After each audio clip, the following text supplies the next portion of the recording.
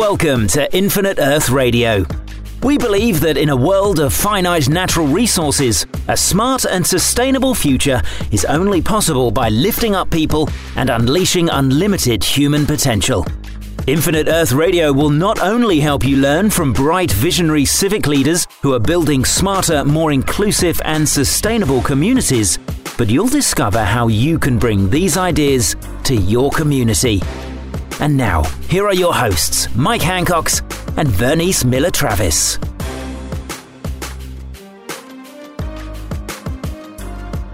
Welcome back to Infinite Earth Radio, where we talk with thought leaders and change agents who are transforming the future by building smarter, more sustainable, and more equitable businesses and communities.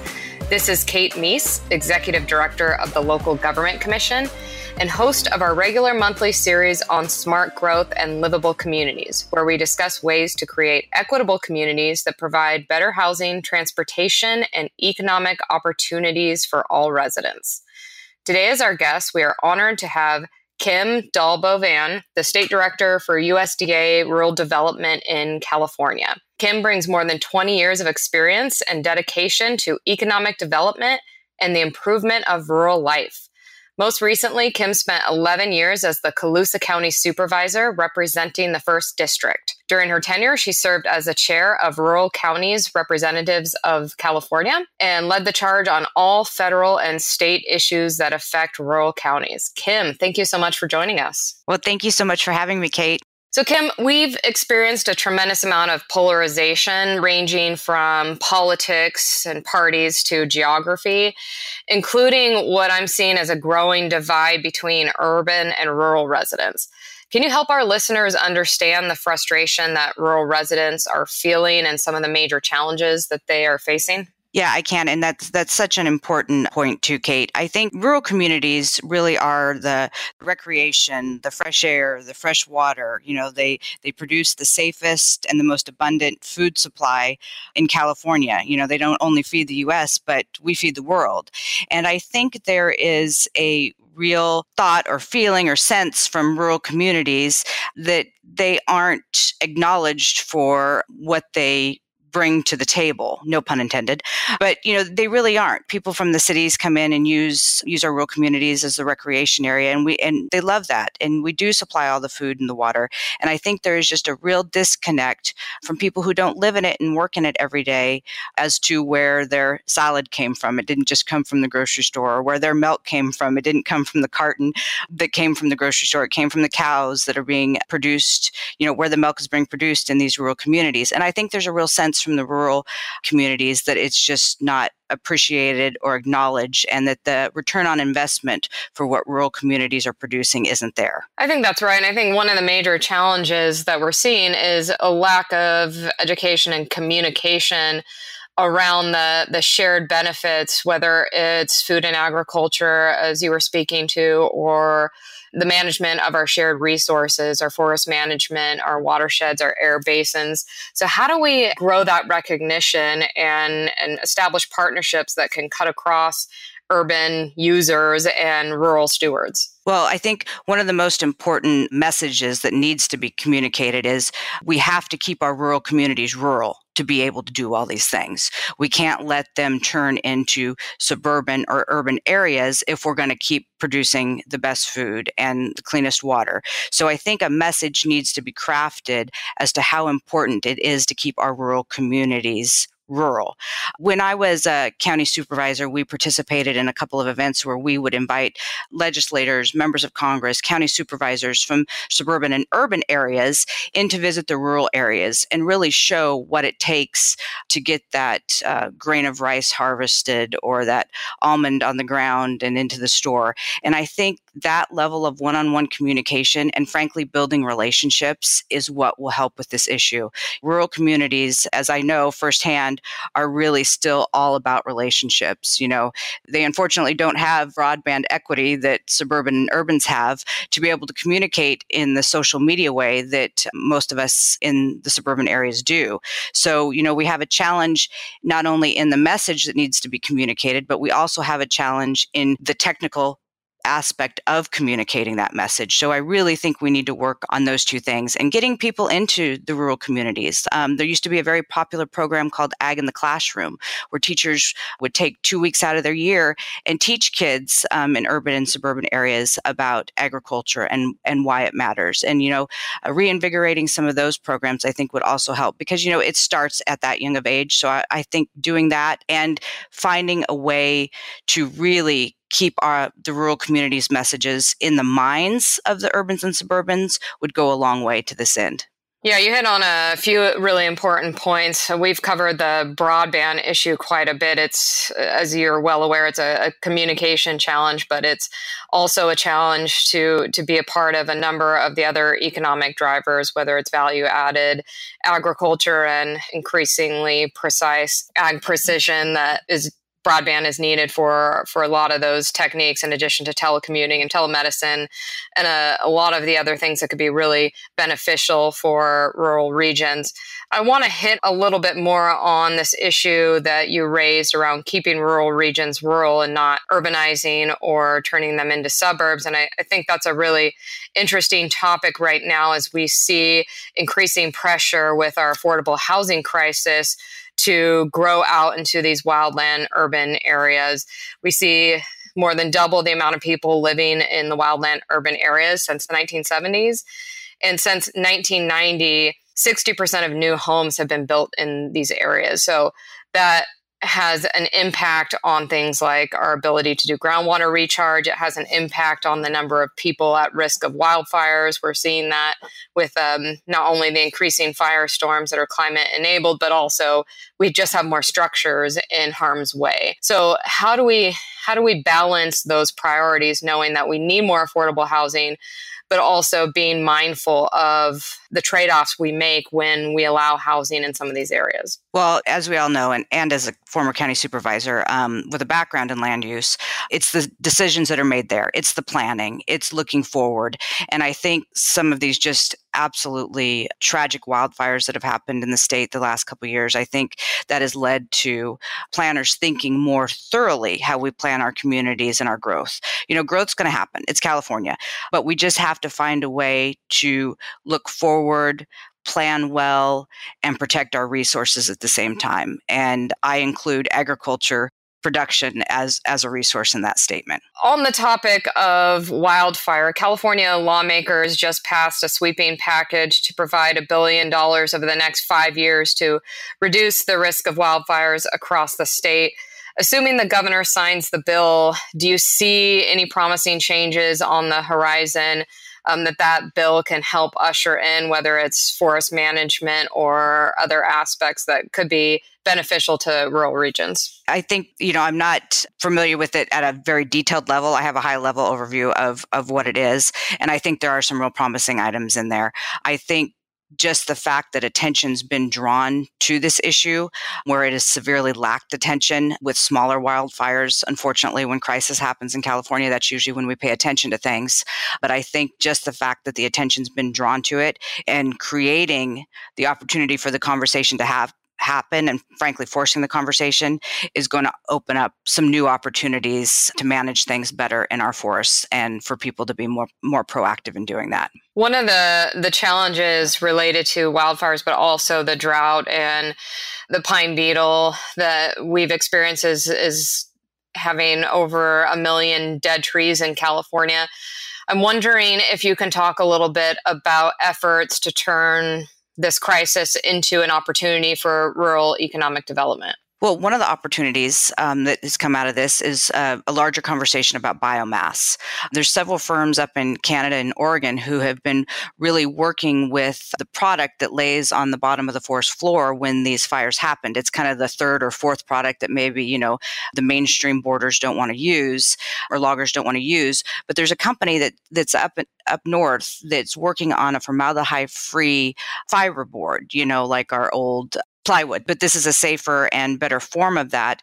And one of the interesting things that has happened is they've reached out to USDA Rural Development and said, what can we do to partner with you guys to bring our company down into California and start working on this project? There's a couple of regulatory hurdles at the state level that we need to work on, but USDA has a great program to help with biomass projects. So we're going to be working very closely with them and some of our forest regions over the next year to see if we can get some regulatory fixes and get them moved down into California to start working on this fallen and burnt wood that's laying on the forest floor. So it's those types of conversations and being open to new innovations that I think will really create some unique opportunities that can help in the long run. Yeah, it seems like a really promising approach. I heard that there's a move in Seattle and some other major cities to rethink construction and using wood construction for this reason, because there's an abundance of dead trees that can be repurposed and otherwise put into construction that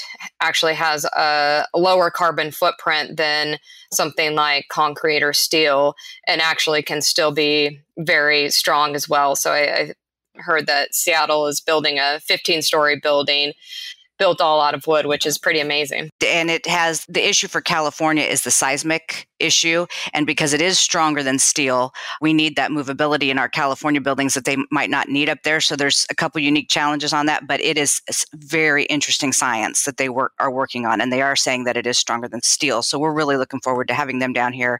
And I know they're working on the seismic issue.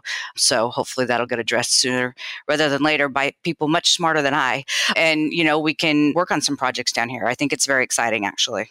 So speaking of potential new industries, I think one of the challenges we've seen in rural regions is that communities have historically relied on one or two industries, and our economy has really changed from the time of the Great Recession. And we really have seen that isn't a sustainable economic development strategy to rely on single industries.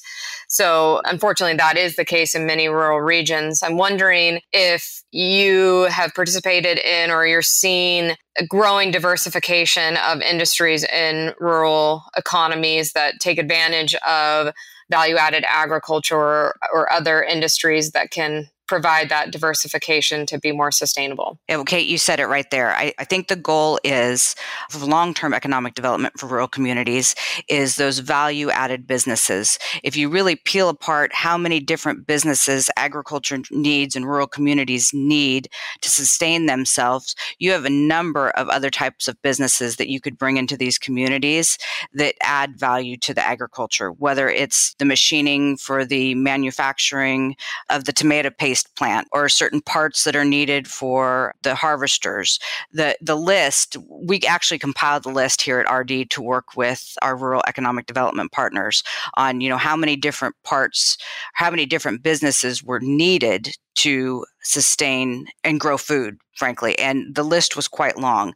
And so really reaching out to some of those businesses and finding out from the local folks which businesses they're already using, like who's making the winemakers wine barrels. How do we get a hold of those folks? Who's making the metal piece that goes around the wine barrel? How do we get a hold of those folks and see if they'd be interested in relocating into the rural communities? And that keeps transportation costs down and other issues associated with transportation as well. So reaching out to them and coming up with a strategy as to how we bring those value-added businesses closer to the product, I think is a real great long-term economic development strategy. And we're kind of working with each community a little different because our rural communities all produce different things as well because of their climates. So really focusing in on one or two communities and helping them get kickstarted in that is what we've been doing this last year. And we have a program that's called the Rural Business Development Grant Program. And that program is available to communities and nonprofits to apply to us for a grant so that they can do this planning process and come up with a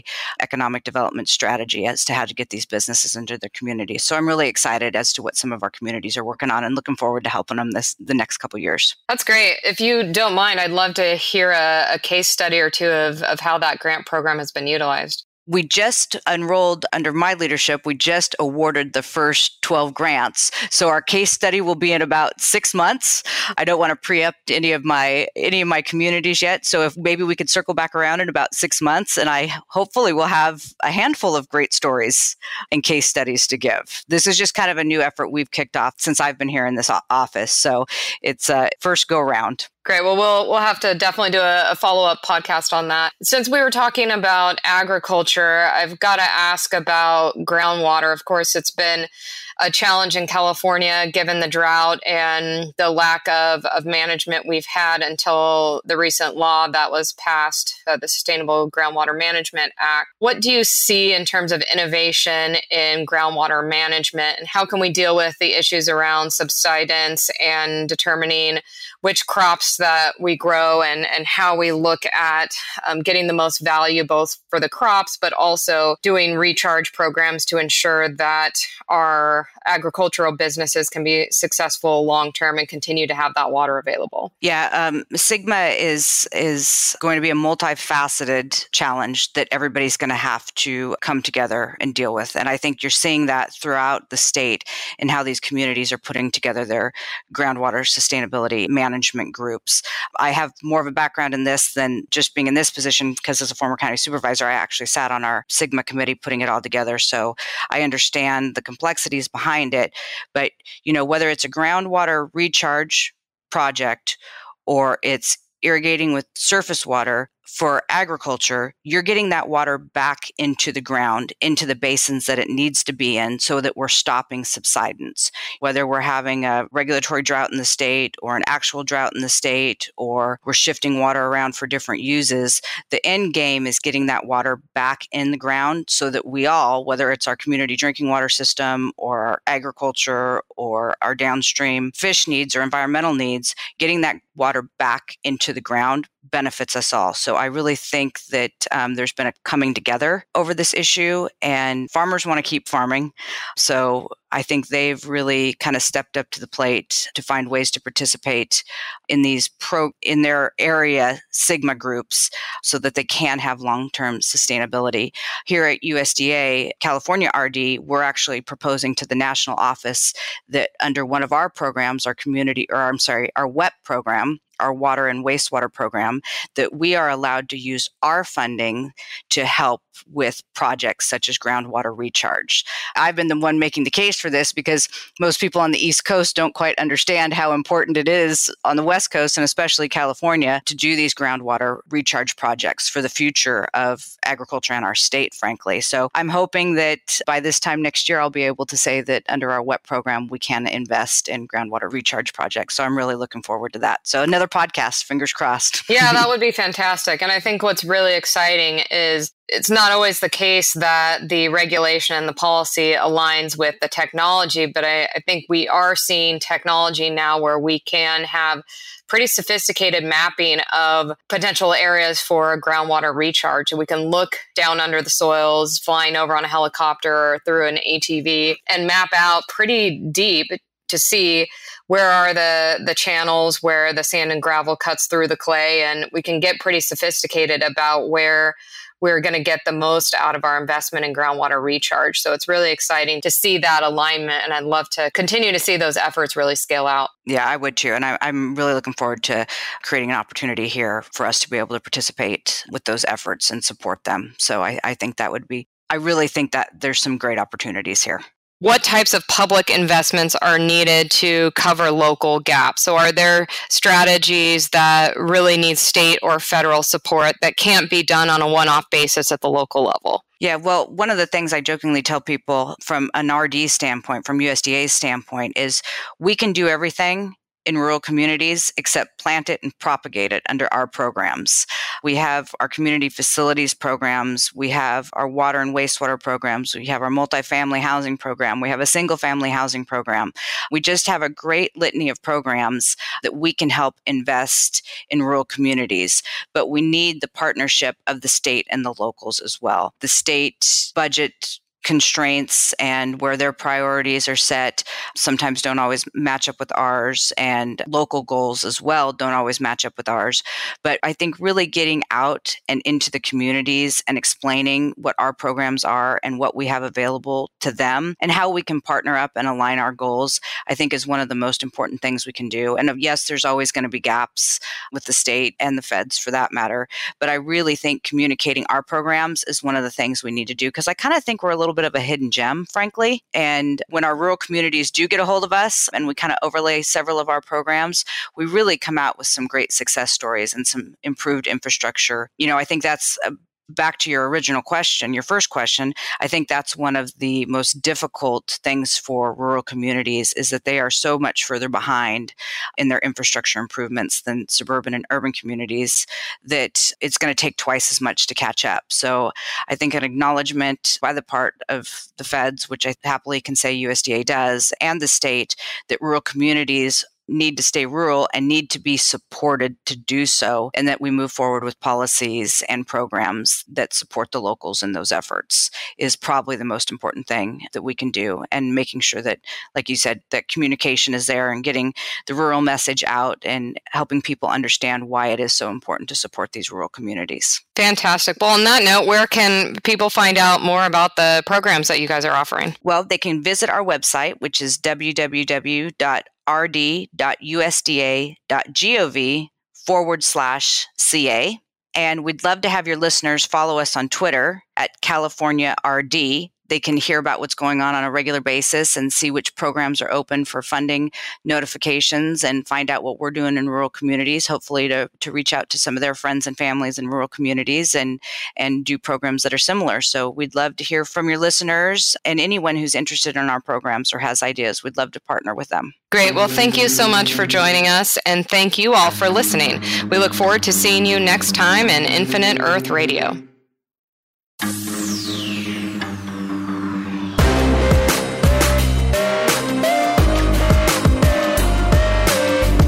Infinite Earth Radio is a podcast produced by Skio in association with the Local Government Commission. To learn more about Skio, Infinite Earth Radio guests, or how you can make a difference in your community, visit our website at infiniteearthradio.com or join us on Facebook at www.facebook.com/Infinite Earth Radio and Twitter by following @Infinite Earth Radio.